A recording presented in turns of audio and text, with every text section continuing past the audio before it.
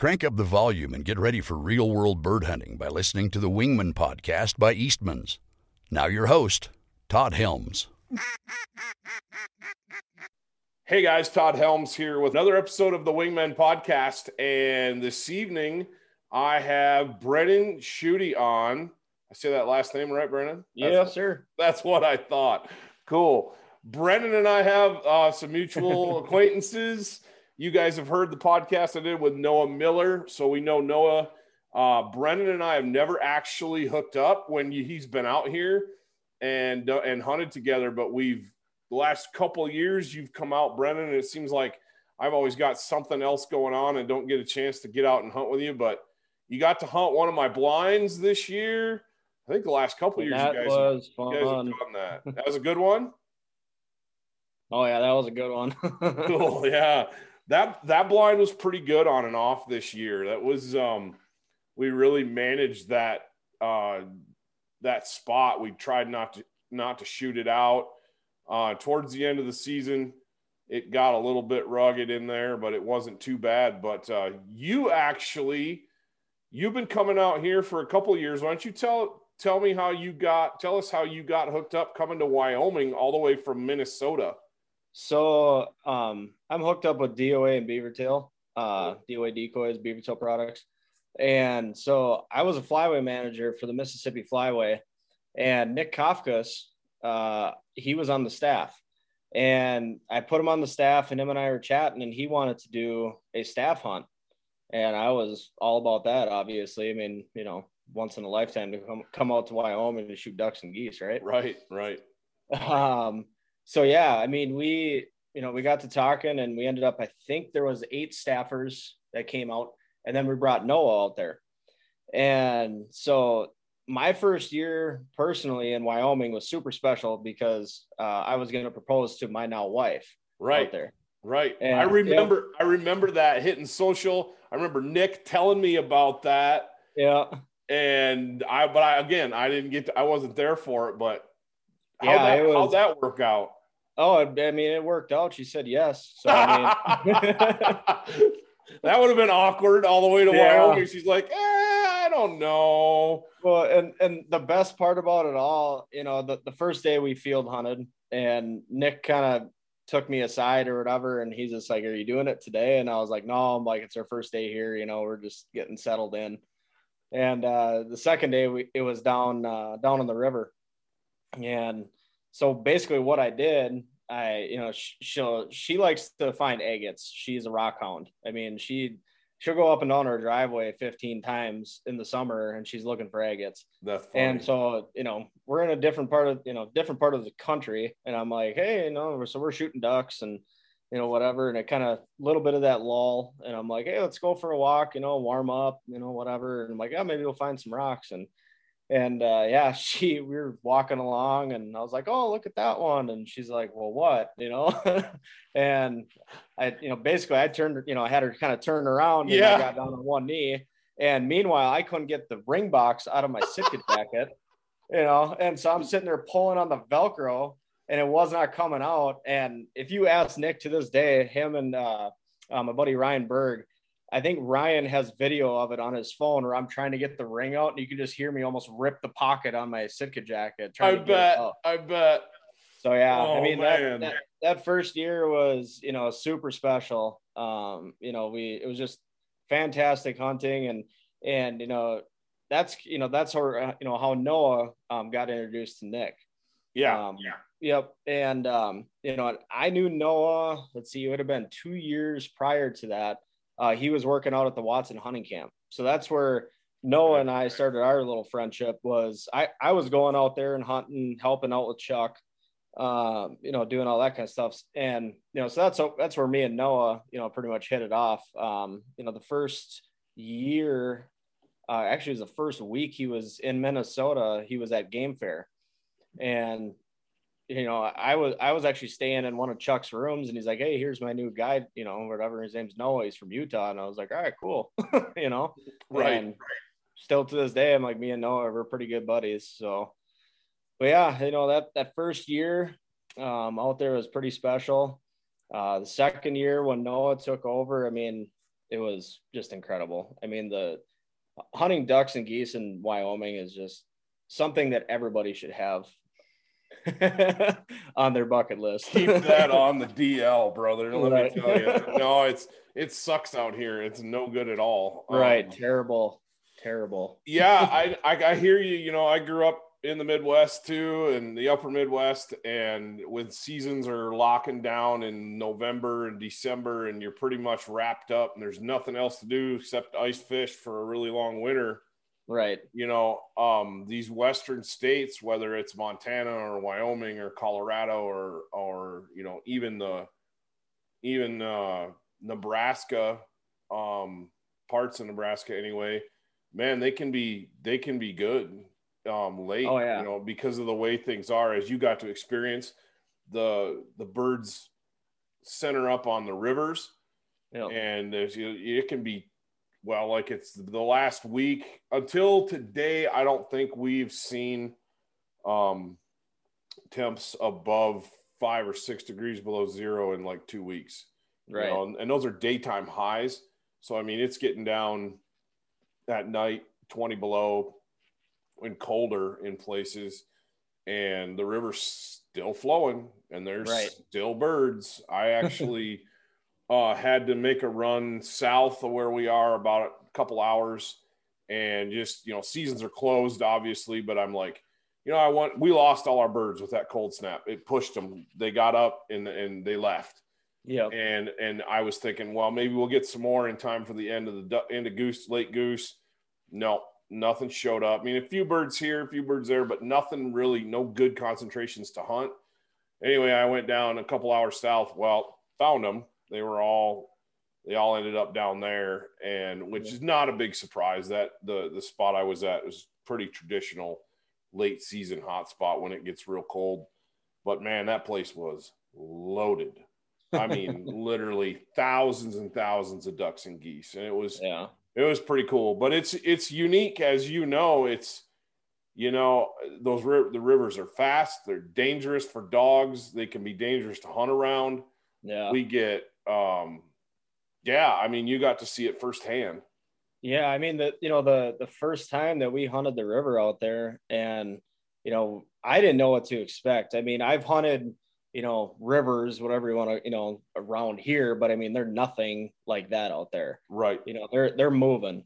And when that first morning that we hunted with Nick, you know, you get about, you know, 50 yards from the water and you can hear it. And I'm kind of like, whoa, you know, like, I don't know about this, you know, and I'm thinking to myself, like, is he really going to send his dog in this, you know? Well, you get out there, it's knee deep or waist deep, right? You know, which is fine. But yeah, I mean, the first barrage that, you know, we shot into, and Nick and I can't think of the guy that was helping him. I think he had Alan that year. Yeah, Alan. Yeah. You know, they sent their dogs. I mean, they were just go, and I'm like, you know, whoa, you know, like I didn't know to expect that at all. Oh, I got my dog here. Riker. No.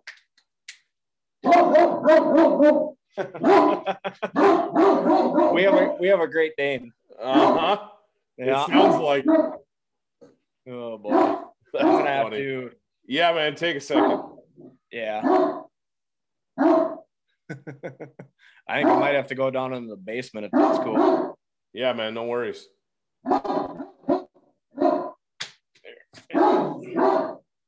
My wife must be home. Riker, no.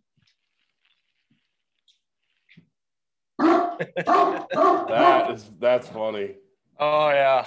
Yeah, Zoom calls, man. I knew that would happen. Live podcasts. There we go. That's just the way it goes. That basement. Let's see here. Your basement's a lot nicer than mine. I remodeled it. When was that? About a year after I moved in. Here, I'm trying to get a little table here set up. There we go. All right. That'll work. There we go.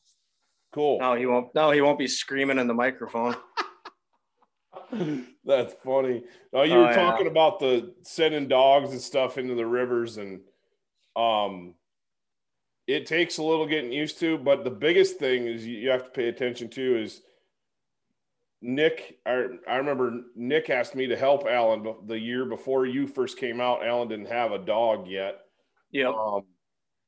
And so I was helping out with my dog, and we got to a spot. I looked at Alan and I was like, I'm not sending my dog in here. There's no way.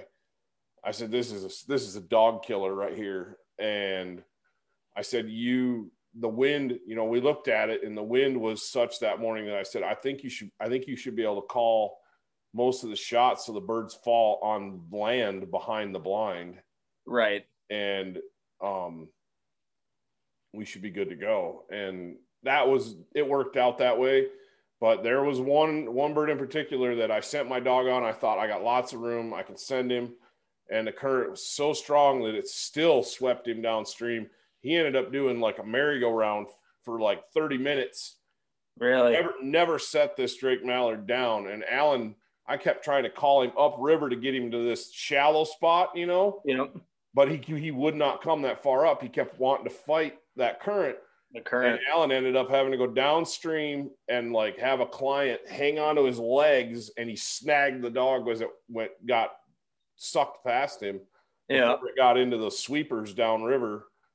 And it's dangerous, man. And guys lose dogs all the time out here in these rivers. Ice shelves, log jams, I believe it. And I've gotten to the point too where we don't shoot more than one or two birds out of a group, or two, right, or three at the most, depending on where you are. There's a couple spots like you can go ahead and hose them because the current's slow enough where you can, with two dogs and a couple dudes and waders, you can get all your birds. Right. But man, there's other spots. It's like, no, we shoot two. Right. We shoot two birds, kill those two drakes. That's it. One of which being a spot you guys hunted this year. Unless you got 3 or 4 dogs, that's a tough spot. You lose birds there. Yeah, that current there, man, that was moving pretty good. We had Noah's dog and then we had Max's dog. Yep. And so we had 2 dogs working, but still, there was 3 shooters, and say we shot, let's just say we shot 4 greenheads out of a group. I mean, they got to go. I mean, and that was kind of, it was kind of cool to watch, but at the same time, you're kind of, like, maybe we shouldn't have shot that bird or shot that last one. Yeah. And that particular spot's interesting because the middle of the river where the birds usually funnel into is too deep for a guy in waders to wade. Right. And you can't, but you can get downstream and you can get across downstream. And the nice thing is the dogs have a lot of room to work. I mean, even if the birds go around the corner, there's no danger to the dogs in there for hundreds and hundreds of yards. So, right. I mean, I've had my dog in the water way downstream and picking up birds, Right. But yeah, it's different. I mean, it's definitely different. I can't remember why I couldn't go that day with you guys. I think I had a magazine that I was going to print or for, it was something like or that. something, but I couldn't go. Otherwise you'd have had a 3rd dog. Right. But yeah, I mean, that hunt, I mean, man, did we see birds there. That was a good spot this year. And I saw a little bit of it. It looked like you guys just tore them up. Oh yeah. And the best part, you had a blind there, that was, you show up and we brought our own decoys and stuff down there, but it was nice. You just show up, you have your blind, you're ready to go, set decoys. And I mean, as soon as it got to, you could see, and it was just ducks funneling that river. And that's still to this day is my favorite type of hunting. And I hope that I can continuously go back out to Wyoming, especially with Noah. I mean, it's just fun, Yeah, you guys got a spot here anytime you want it, as far as even if, whatever you want to keep coming out and Noah's not here, just call me, man. You can come out and stay and we'll hunt. I mean, I appreciate that. Yeah, absolutely. It's a cool deal. It's one of those things that gets in your blood, I've hunted all over in Wyoming and different parts of Montana, and it's good everywhere you go as long as you're on a major river system. Right. And between in the West is funny too. It's not like where you are, where there's ag everywhere. Right. The only place out here there's ag is in the rivers, is along river bottoms, because they got to have water. Right. Yeah. So that's the biggest thing. That to me, that's another reason why I like going out there. It really concentrates the birds. Right. You can run, in a certain section, and that there's going to be birds there. But versus like around home, we might have, let's just say in a 60-mile radius, we might have 15, 20 different roosts to check. Right. Right. And we have so much, like you're saying, we have so much agriculture around here. You don't know where they're going to go. Yeah. Yeah, exactly. We put a lot of miles on our trucks driving around out here. Yeah. And it's interesting. It's nice because it concentrates the birds, but it concentrates the hunting pressure too. Right. And it's interesting. It doesn't take a lot of guys hunting the same area to make birds stale in a hurry. Yeah. Or to just push them out even. Yeah. Or they go nocturnal, and that's the problem we had this year is I don't think I did a single field hunt, dry land hunt this year. Nope. Every time I got a field, I'm like, okay, the geese, we just never had a big concentration of geese that I felt like it was trying to make hay while the sun shined with the ducks. And then by the time I got around to really getting after the honkers, there was one field and the geese were super stale. And I watched them come in the morning, and they wouldn't land next to each other. Right. They'd come in and they'd land 100 yards apart and then walk and feed. And even when they were feeding, they weren't in big groups. They were all in little family groups. And I'm like, man, I don't even know if you could decoy those birds. Right.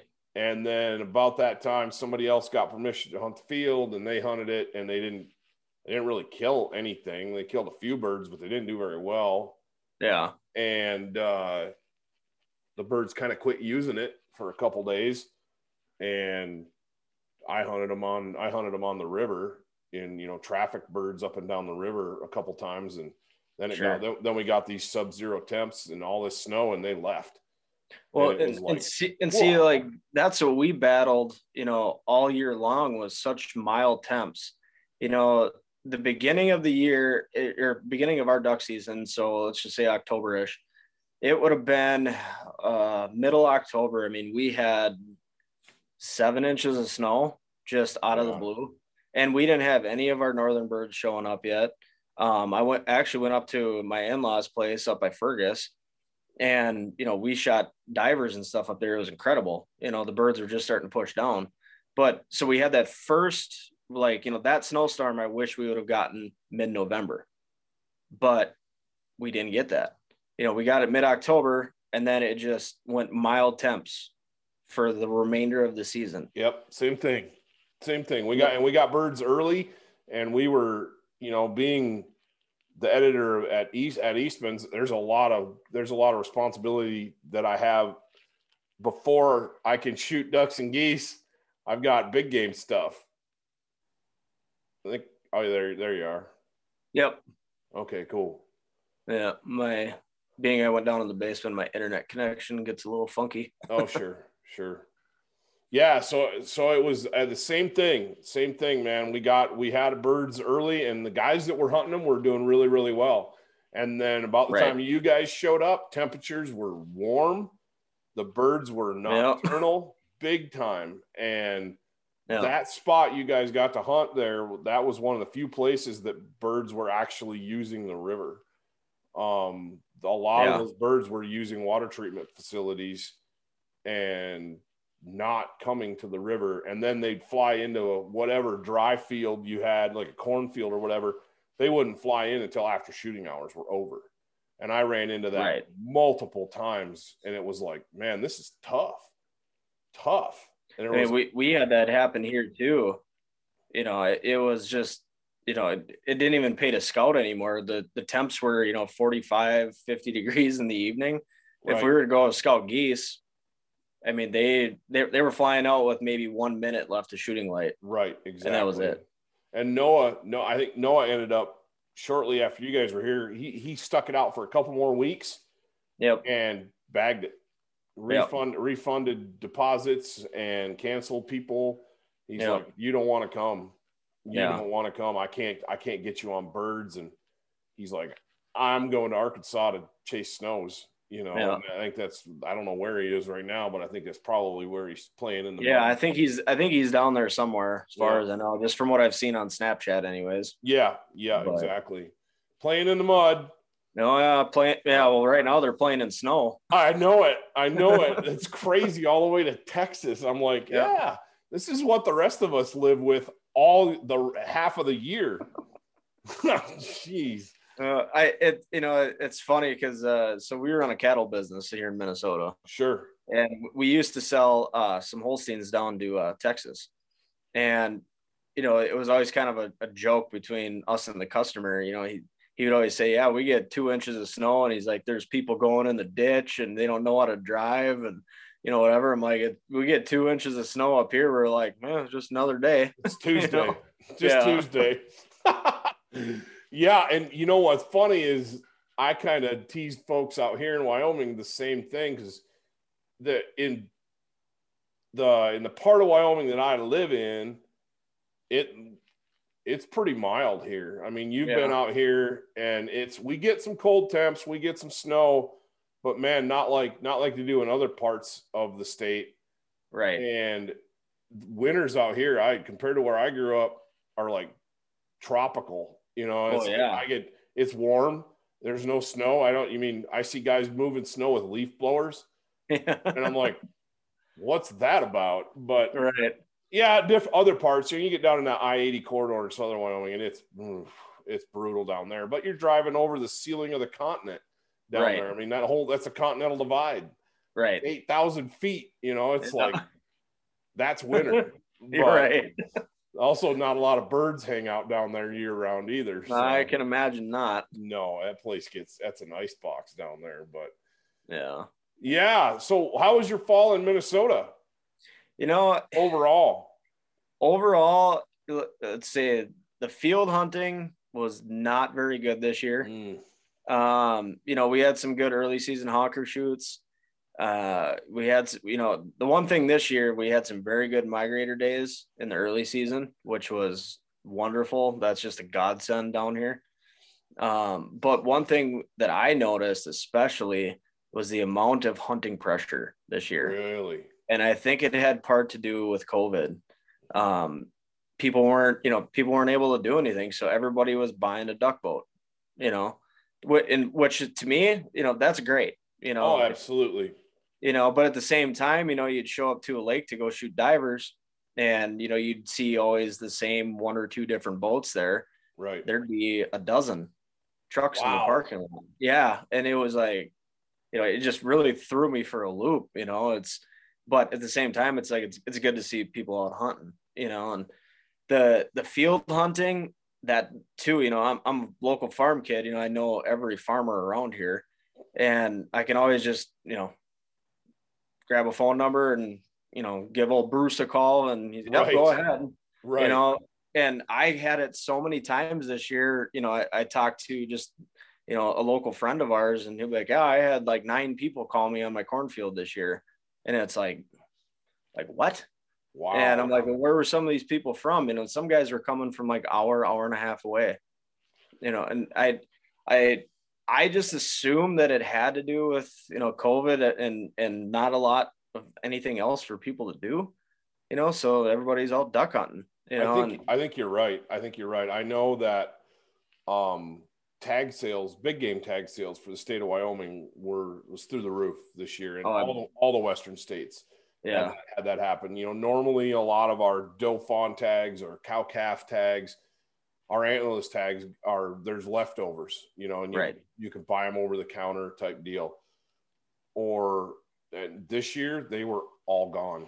I mean, This is the only year since I've lived in Wyoming, which is 12 years now, that I've been putting in for antlerless tags, different species, and not gotten everything I applied for.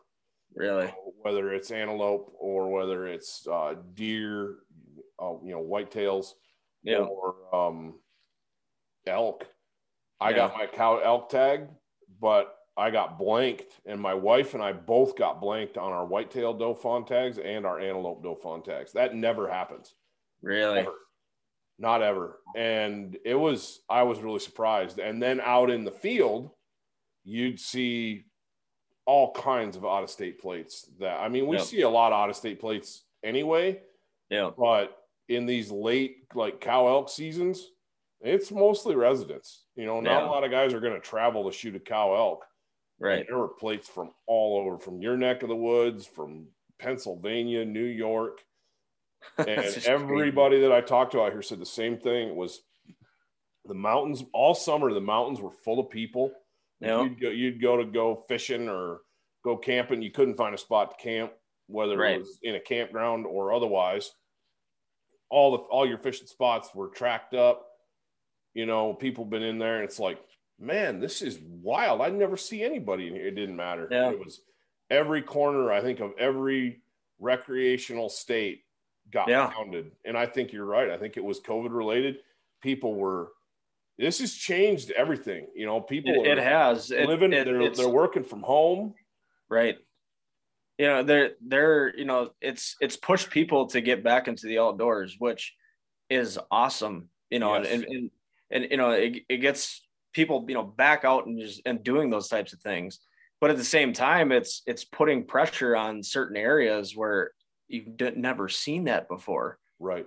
Right. And like what I was saying before, like our field hunting was, it had to do with the weather. I mean, we had mild temps. Field hunting was just not good. But for me this year, I mean, I had a great diver hunting season. Luckily, my in-laws are up north, about 2.5 hours north of me. Where are they? Just south of Fergus. Okay. Yep. You said that. Sorry. Yep. And, we had some fantastic, multi-species diver shoots up there. Those and, are fun. And that right there, I mean, saved my season, but it's kind of one of those things, you either focus on field hunting when it's good, or you focus on divers when the field hunting isn't good. This year I did a ton of diver hunting, and, it was fantastic. I mean, the one day we shot bluebills, we shot redheads, we shot cans, buffleheads, we had golden eyes, we had some shovelers mixed in. I mean, just a whole plethora of everything, Those are rare days, man. Oh, that is cool. And then on top of it, we shot our bonus hooded mergansers too yet. Oh, wow. I think I've killed one hoodie in my life. Really? Yeah. I mean, you look at them and go, oh, it's a merganser. And then by the time you see it's a hooded one, you're like, oh, yeah, it's a little one. And I'll tell you what, if you ever want to come to Minnesota, I'll get you on one heck of a hooded merganser hunt. Yeah, it's funny because guys come out here and want to shoot golden eyes, whether commons or barrows, and that's me. Yeah, I know. You guys eat it up, and I think it's funny because when I first moved here, it was kind of like everybody wants to shoot mallards, and there's basically 4 main species of ducks that you see a lot of in this part of the country, and it's obviously mallards, lots of golden eyes, whether they're barrows or commons. We shoot quite a few widgeon on different systems, gadwalls, and then I said so 5. We actually have quite a few green-winged teal that stay throughout the winter here.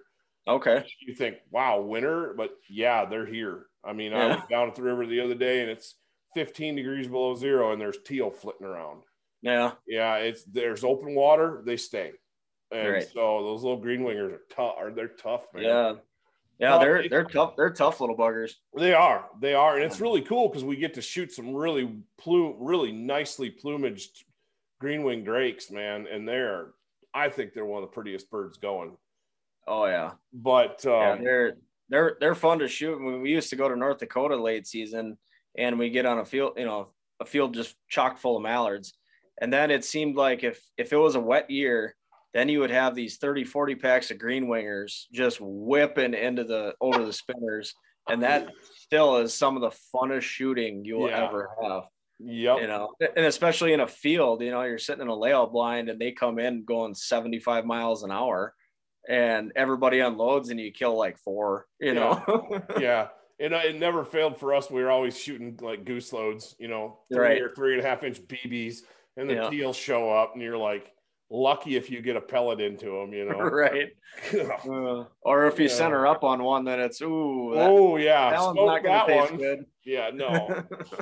Oh man. Yeah, it's interesting though, the different parts of the country, what everybody shoots and what everybody gets. And you know, I haven't seen a wood duck. Occasionally guys will kill woodies out here, but it's pretty rare. They kill a few over in Utah. Yep. You get into Pacific Flyway a little bit on the west side of the state, they'll kill some wood ducks. But this part of the Central Flyway, we just don't see them, you know, occasionally. But we got a lot of wood ducks around here. Man, I remember growing up, there were beaver ponds that we'd hunt up north where I grew up, and the limit was 2 wood ducks at that time in the late 90s, mid to late 90s. You could shoot 2 wood ducks at that time, and we'd be hunting beaver ponds with 500 to 1,000 woodies on them, and you'd shoot your 2 Drake wood ducks, and then honestly, most of the time we just went home, right? Because that was the only ducks that were on that pond. You might hang out and shoot a black duck, you know, occasionally, or mallard, but otherwise it was all woodies.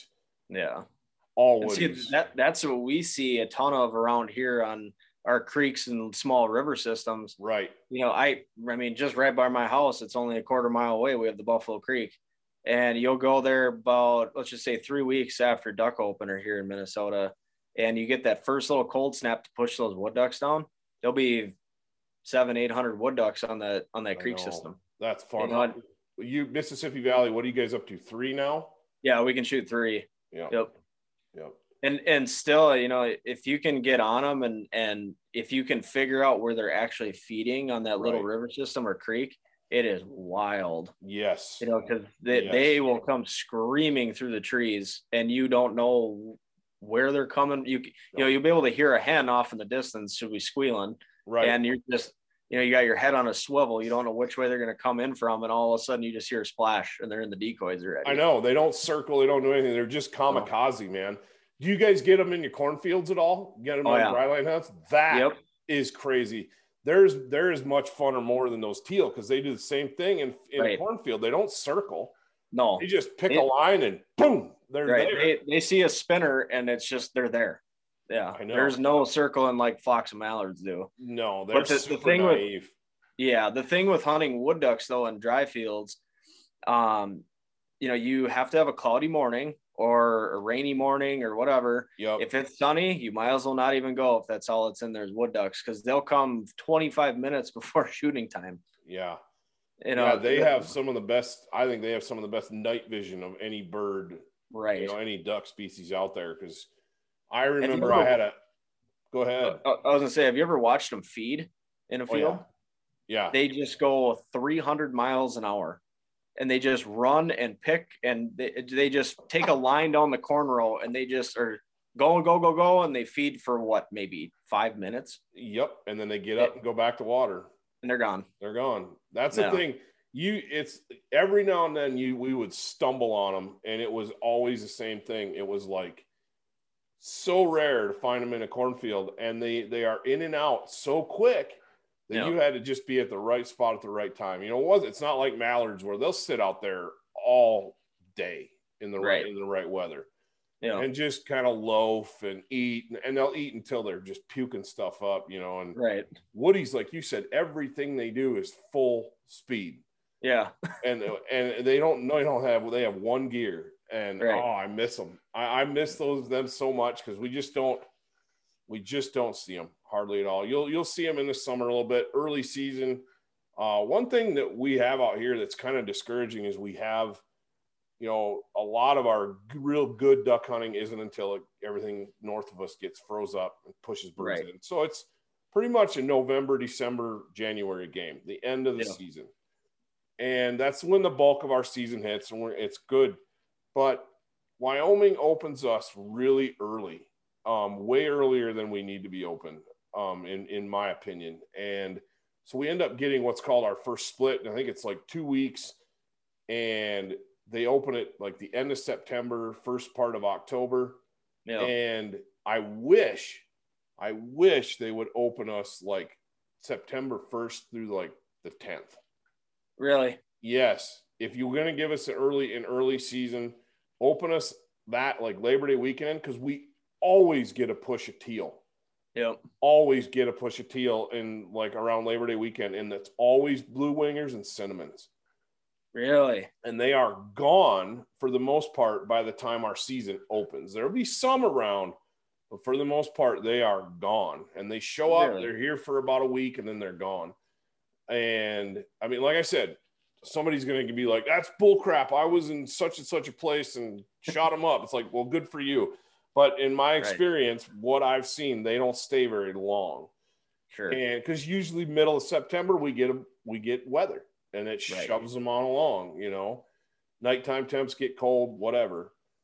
But I would kill if they would give us like, I don't know, 2 weekends. Yep. And first Just a first quick, 2 like, weekends 10-day of September. teal season. Yeah, man. Real quick, short, and then close us until like November 1st. Sure. And run us later into January. Yeah. Like to the end of the month. So like some of the southern states have, because we've got the time window. I think we get like 90 days. Yeah. And it would be nice, because so often our birds don't show up until the last week of season or even after. You know, if you'd have gone out to shoot ducks before all this weather came, with like last weekend to shoot lake geese, oh my gosh. I mean, there were ducks everywhere. It was unreal, but we're working on it. You work on it. You know, that's kind of the same situation too in Minnesota. You know, we have, it seems like every year they're opening our duck opener up. To me, it's just too early. Sure. You know, and what the DNR, what they're trying to accommodate for is just so everybody can go out when it's mild, shoot their teal, shoot their wood ducks that are even colored. Everybody can get their duck weekend opener in. But on the downfall of it, we close early. You know, our south zone, which is it's where our farm is. You know, that whole southern part of the state is open for an extra 7 days or whatever. But to me, it's like when we cross that highway down there, you're limited because there isn't near as much water for birds to be harbored up on, which, means there won't be as many ducks. And it creates a lot of limitations unless you go hunt the Mississippi, or you go even further south and hunt like down by Fairmont, like that whole area down there. Yep. That'll hold birds, but that gets a ton of pressure too. And what I wish the DNR would do, I've had a discussion with a few other guys about it. I wish they would let us pick our season. Like you go in when you buy your license, instead of, let's just say you wanted to do the traditional duck opener, but then you only run your license for 10 days, and then you'd have like a 2 or 3 week break. Mm-hmm. And then you could extend your own season so that you're only hunting those 60 days. Sure. That would be kind of cool, but how is the DNR going to regulate that? Oh, can you imagine the enforcement nightmare that would be? Holy smokes. I mean they're already running thin the way it is. Right.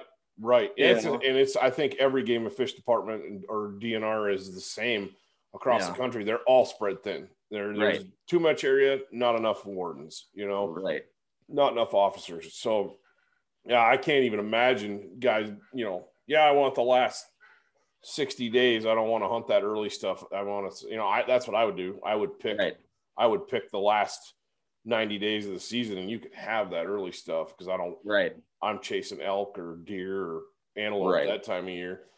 But I love that idea. I love that idea. I just don't know, man. It would be so hard to have it actually regulated. Yeah. That's the problem of it. But I mean, computer wise, like actually selling those dates, that's simple. But it's the enforcement side of things where guys are like, well, I thought, because you're going to have guys cheating and hunting way past their time. And yeah, I think, most guys would honor it. I think most guys would be honest about it. But yeah, there's always that handful of folks that just don't want to follow rules, Oh, yeah. Oh, goodness. Yeah. And, especially like for duck numbers around us, especially in my area, if we have a wet fall, we have ducks. It's like South Dakota. Yep. But this year it was bone dry. I mean, granted, we farm, so I was fine with that. Right. Makes harvest easy. Yeah. And the last 3 years, I mean, they were hell for harvest. But guess what? The duck hunt was fun. Right. That's a catch-22 right there. Oh, yeah. Holy smokes. I'll put it this way. I mean, we were having rainfall of 6 inches at a crack. Oh. And so behind my grandparents' farm, we always call it the 40, and that's just CRP grass that we put in for pheasant hunting and deer hunting and all that. Well, we have the High Island Creek that runs through our property. It was flowing over the banks and it went into the neighbor's cornfield. And the only way I could get to my deer stand was if I drove the 4-wheeler down the line fence, and I had to put chest waders on to walk across our grass. Whoa. And there was spots where I actually had to go into the neighbor's field because I couldn't cross. It was that deep. And I would bet the middle of our 40 was probably 15 feet deep with water. It was insane. Wow. Yeah. But yeah, I got to my deer stand because I knew that the neighbor had corn on the other side of that creek. And I climbed up the deer stand and I looked and I'm like, that is all green and pintails and widgeon. Yeah. And teal. And I was like, we got to hunt this. Yeah, no. And it's so far back. It's so far back off the grid that nobody could see it, Yeah. And I called him up. Yeah, go ahead. That's fine. Just, don't bring 20 guys in there. Nope. I said, I'll probably bring like 6. But then I would say that hunt was the most ducks, multi-species of ducks I've seen in one location ever. Wow. But 2 weeks before that, all we had around here was, was teal. That was it. Right. Yep. And it's crazy, as soon as we get that flooding and that water here, I don't know how those birds can tell or know, but all of a sudden it's just like overnight they're here.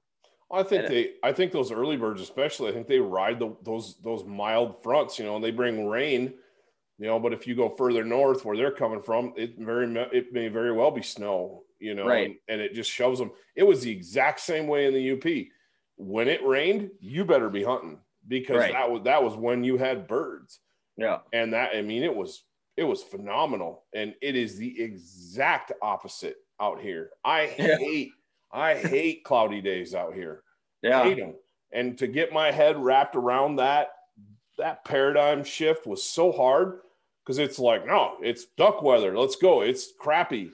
No, I want it bright sunshine and wind out here. And sunshine, wind, and mallards. That's just, buddy, that's the 3. Yep. And it's crazy when you get those 3 out here and you have birds. It's insane. But yeah, same deal, man. Same deal. I remember tree stand type deal, flooded, kind of a beaver flooding. It was a big acorn year and it was wet. So that pond actually blew up and it was out in the woods, kind of like flooded, kind of like what they get down south with the flooded timber. Yep. And there was acorns everywhere in there. It was like a big oak ridge that it butted up against. And it was the same thing. I remember sitting in my tree stand bow hunting and you couldn't hear. There were so many birds in there. I mean, and mallards and woodies and black ducks. And it was crazy. And same deal. Yeah. Except that was state land. It was public. And it was in the middle of nowhere, public ground. And I think we had it to ourselves for about 3 weeks until the birds finally. We were young and dumb and we overshot it, and but whatever. When the picking's good, I mean, you got to be there. You know? Yeah, no kidding. No kidding. What do you got planned for the rest of the year? You going to chase snows or you on to turkeys? Probably just turkey hunting this year. Yeah. I might, if we have time, I might go run out to South Dakota for a weekend or something, chase some snows. But for me, I used to snow goose hunt, and I just kind of burned out, from it. There's, again, there's so many people doing it. And, you go to South Dakota now, and it's just, you try to find a nice dry pasture to hunt and whatever, you get turned down because, some guy did something a couple of years before and they don't let anybody hunt type situation. And I don't know. I just love killing turkeys. I hear you there. I hear you there. The snow goose thing's a ball, and we've kind of got some tentative plans, but I'm with you. It's kind of like, I might do some multi-state turkey chasing instead. All of our turkey plans got foibled last year with COVID, so I'd like to make up for it this year, but we'll see. Yeah. Where do you usually travel to go turkey hunting? Last year we just stayed right here. We had some local plans in Montana, but kind of depends what we draw. If we draw the limited quota stuff here in Wyoming, it's close to home type stuff. But the general, we're blessed, man. We got general turkey all over the place. So and lots of birds, lots of options. Then you got Montana. Last year we couldn't hunt Montana. We had COVID kind of put the kibosh on that, and then thinking maybe South Dakota this year, maybe Nebraska. Got some feelers out on Texas. Okay. We'll see, man. What about you? Me and my wife, we go out to Western Minnesota, and we'll be out there for a couple days, and then we hop across the border and hunt South Dakota. Nice. And so that's kind of like a 2-for-1 trip. So I've been going out to that area of Western Minnesota for, I think this will be my 12th year going out there. And I've got some very, very good ground out there, and, we can just hop right over to South Dakota and hunt, and it makes it just a nice little 2-for-1 trip, and the area that we hunt in South Dakota, we can shoot 2 birds this year, which I'm really excited about. That's awesome. Yeah. It used to be that way. And then they just went to one bird tag, and, I've been watching, since they did that, I'm kind of glad they did, because the bird numbers are back. Yeah. And I have a buddy that lives out in that area, and he'll send me Snapchats of 400 or 500 in a group turkeys. Right. And now I'm like, yeah, I can see, why they're probably trying to do it, and so, yeah, that's my plan as of now. We might hit Montana. Not 100% sure yet. Definitely I want to go back to Wisconsin. Wisconsin is so much fun. Especially the area that we go. We're in like the southern region of Wisconsin. I got a buddy that lives down there, and they run a cow-calf operation, and, local farm kid, and he knows everybody in the area. Yep. No, that's so nice when you've got those connections. Yeah.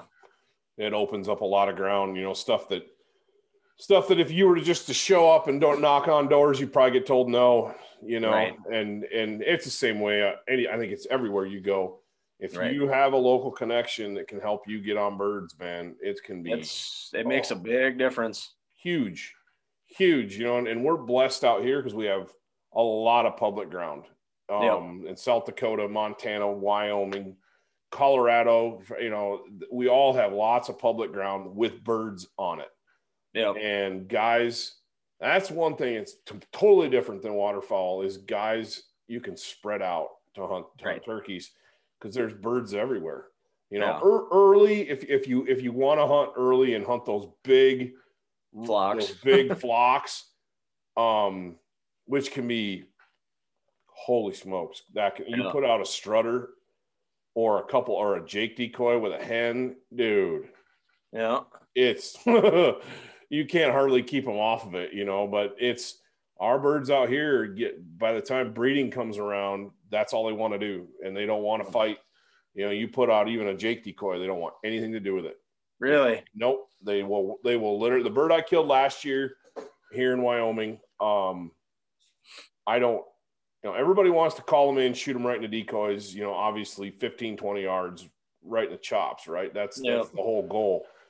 Well, but everybody also knows that you take what you can get, especially Exactly. on public ground.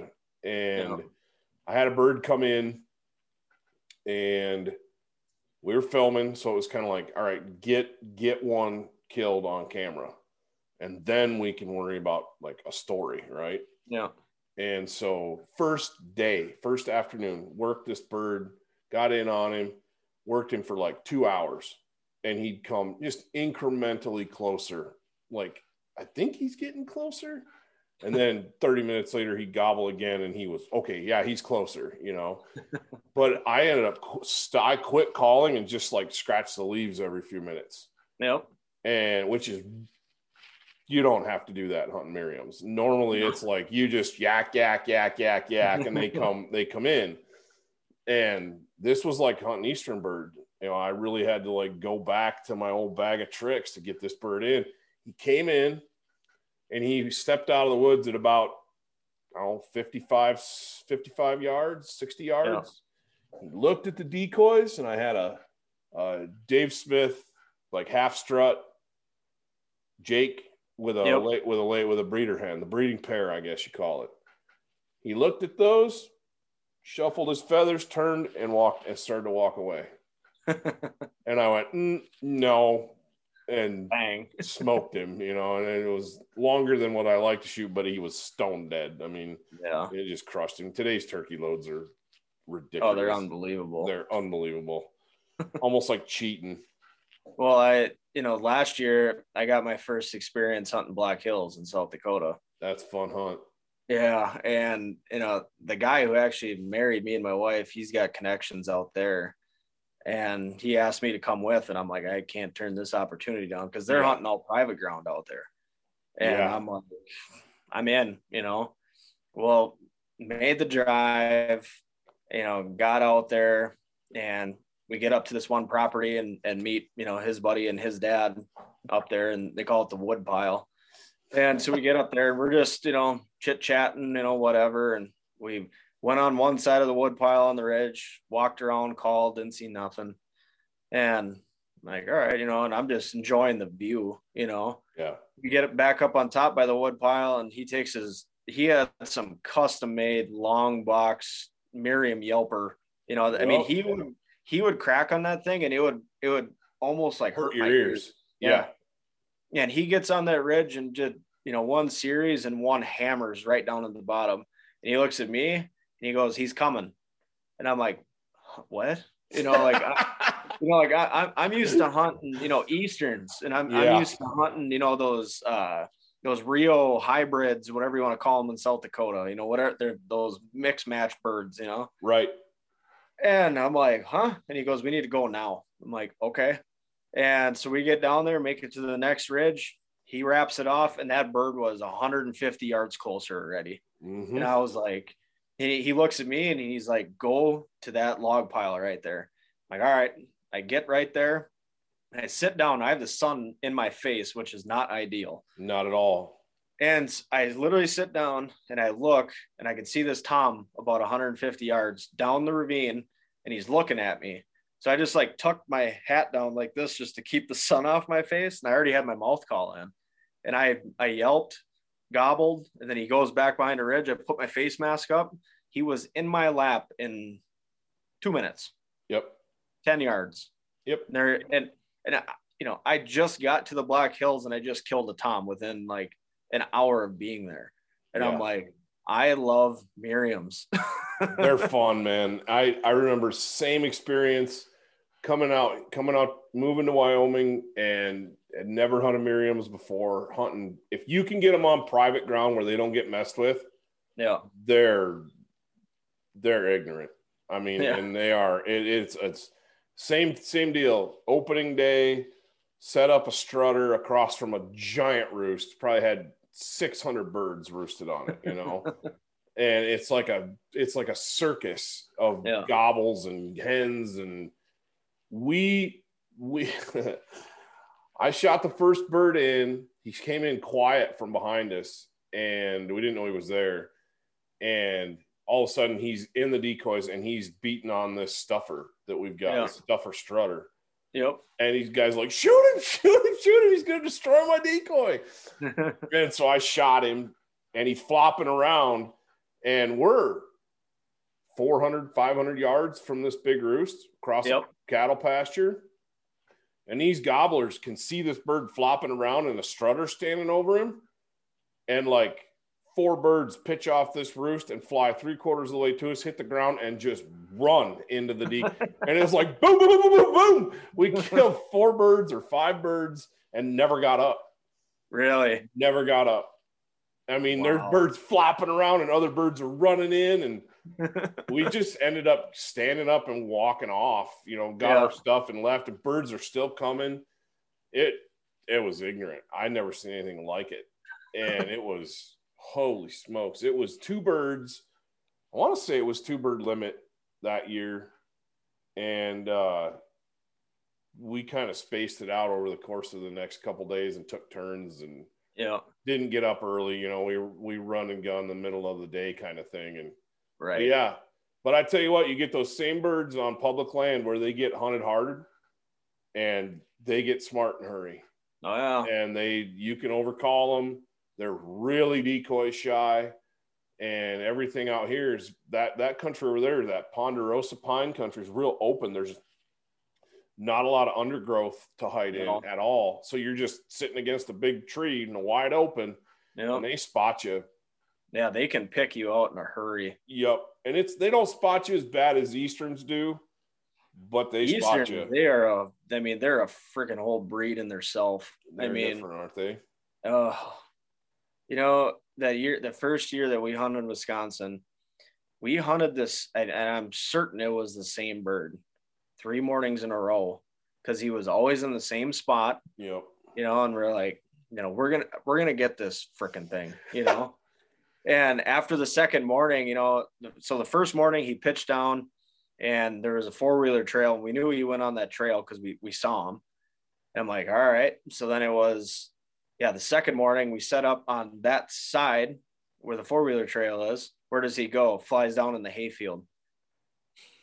Like, all right. And I'm like, you're going to be that way, huh? So then, that second day we ended up killing 2 birds. We reaped 2 birds out in this pasture, this open pasture. And we had one more morning to go, and my buddy's like, what do you think? Should we give him a third go? He's still there. I'm like, we're going to slip in the morning. We're going to stand behind these trees. And when he sounds off, and I had my reaper with, I'm like, we're going to get as close as I possibly can to his roost. And when he flies down onto a ridge or wherever, I'm going after him with the reaper. Yeah, and he's like, all right, I'm thinking this is going to be like a 3-4-year-old bird that's been hunted before, just an old stubborn bird. Well, we get probably within 30 yards of his roost, and we're sitting behind this pine tree. I hear him fly down, and he went into the hayfield. I grabbed the reaper, and I went right up to the fence, and I popped that up, and he was only probably 30 yards away. And he looked at that. He kind of puffed up a little bit, turned around, was going to walk away. And I'm like, you've got to be kidding me. Yep. Well, I put the bead right on his head, and I putted a couple times. He stuck his head up, and I shot him. And I'm thinking, I got an old warrior bird here. Yeah. Nope.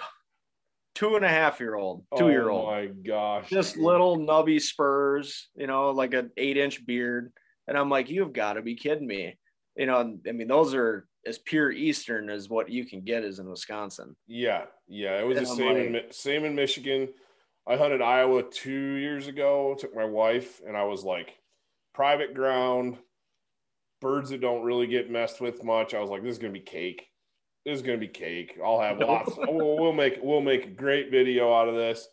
Dude, 5 days to kill one gobbler. We killed a gobbler.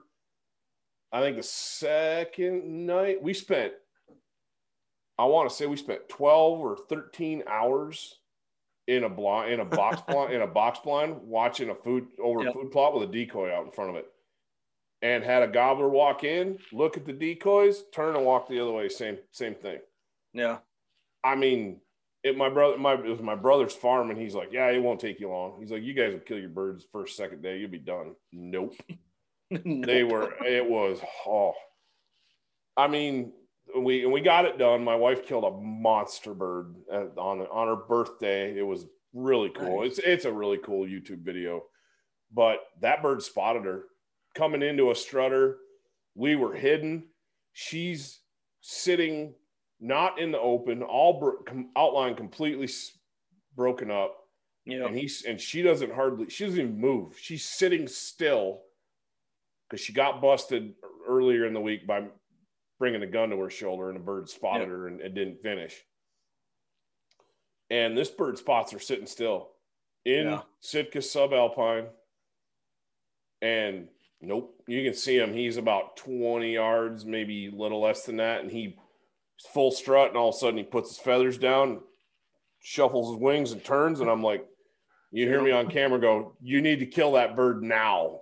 And she just, boom, smokes him, But it was like, what do you have to do? I mean, they would spot you getting into position from the ridge above, and you couldn't see them. Right. You just hear them, but all of a sudden they'd yak at you a couple times, and you'd go get in a position. Then they're shut up. Gone. Yeah.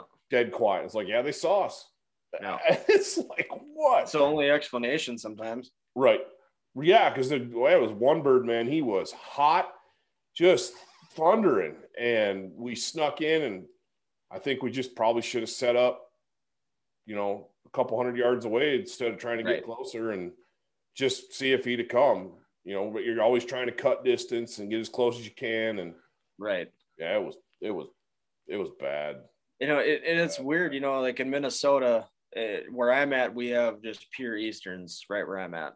Right. But you go out to that South Dakota border, and even on the Minnesota side, this is no joke. This was like the third year I hunted out there. We get such a variation of subspecies on that Minnesota side over there. And I think, I can't remember if I still have that picture or not. It was just on an old, camera. It doesn't look very good. Sure. But there's 3 toms in this pasture strutting. And the one, if you were to look at him, you're like, well, that's a Miriam.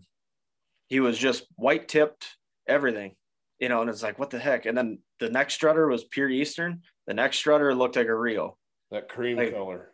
Yeah. And we get such a weird variation of coloring, out there. That's wild. And yeah, I mean, last year, me and my wife, we shot a double on our pasture spot, and they were straight Easterns, just the chocolate brown, right. But the year before that, the 2 that we shot a double out there the year before too, and Rios, whatever you want to call them, it's just goofy, That's wild.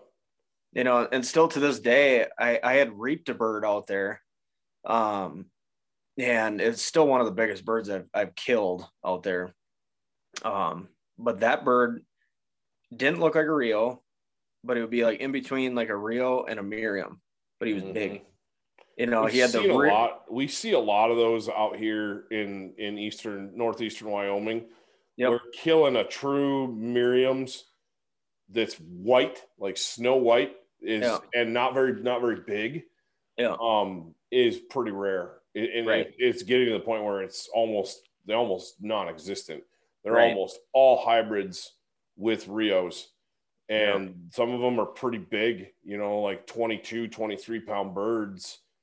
And it's like, wow, this is, I would still say the average of probably less than 20, that high teens.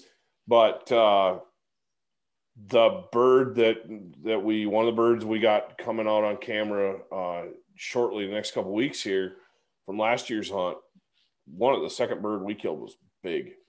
Really? It was a big bodied bird and all creamy. No. That cream color to them. You can tell they're part Rio, or who knows? I'm sure a biologist could explain it better, but I know they introduced Rios in there to help prop up populations years and years ago. And I think they're the more dominant bird. And because the things that I've read, if you want to shoot a pure Miriam, you're going to have to go to like Colorado and hunt them in the mountains, or New Mexico, New Mexico, that's like the Gould's turkey. Yeah. Montana.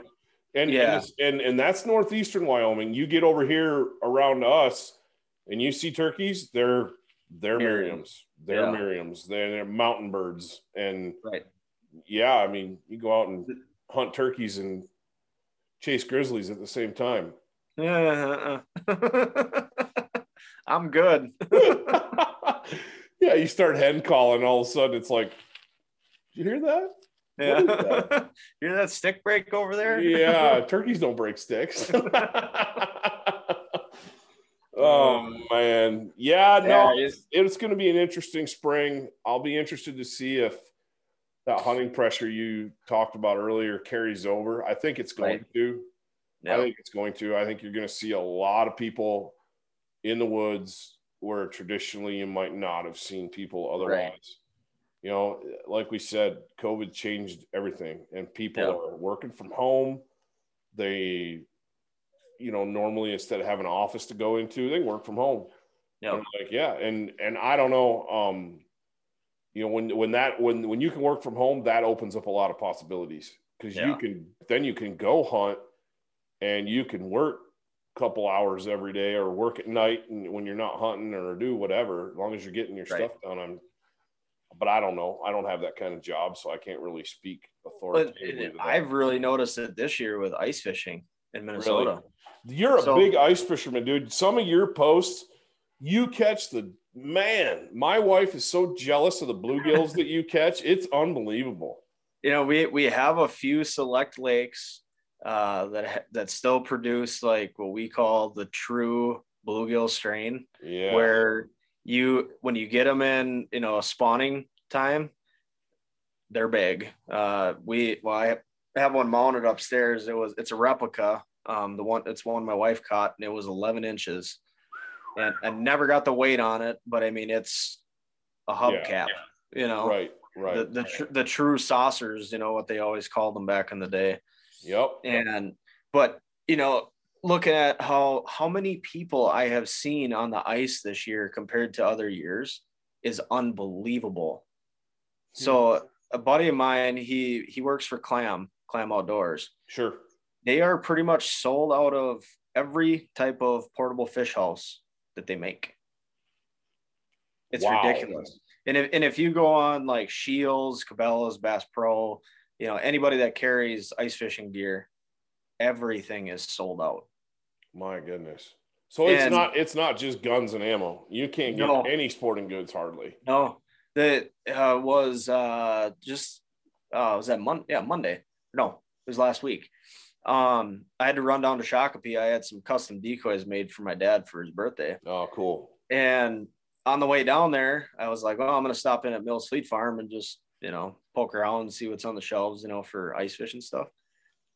They normally have, it's like 3 aisles, you know, stocked full of ice fishing gear, rods, tackle, the whole bit. Right. I counted 9 ice rods on the shelf where there probably should be about 200. All the tackle, you know, all the popular tackle, completely cleaned out. There's nothing left. And I was just going to go there and maybe buy some, you know, some fishing line or, you know, just whatever, just some miscellaneous stuff.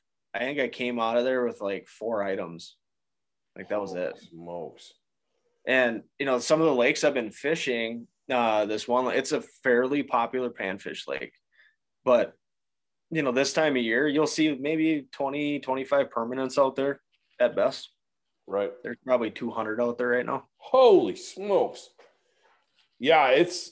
I mean, like you said, I'm super happy to see it because it means more money for conservation. It means more money for animals. I mean, it's all that stuff with the Pittman Robertson money. It's good. And I love seeing people out there because it's the future of our sport. Right. You know, whether it's hunting, fishing, just future of the outdoors. Right. But it's been for guys like us that have kind of gotten used to it being, you know, just the hardcore guys that are really out, you know, you got your openers, you know, and everybody's out doing it. And then stuff kind of peters out. Off. It's not like that. It hasn't been like that for at least the last year. So it'll be interesting to see what happens. You know, I think it'll weed. I think it'll self level. You know, but 2021 is going to be interesting. You know, definitely more competition, like you said. But dude, we've been at this for like an hour and 30 minutes, and I'm getting hungry. I don't know about you, but let's do this again. After turkey season, we'll jump back on and catch up.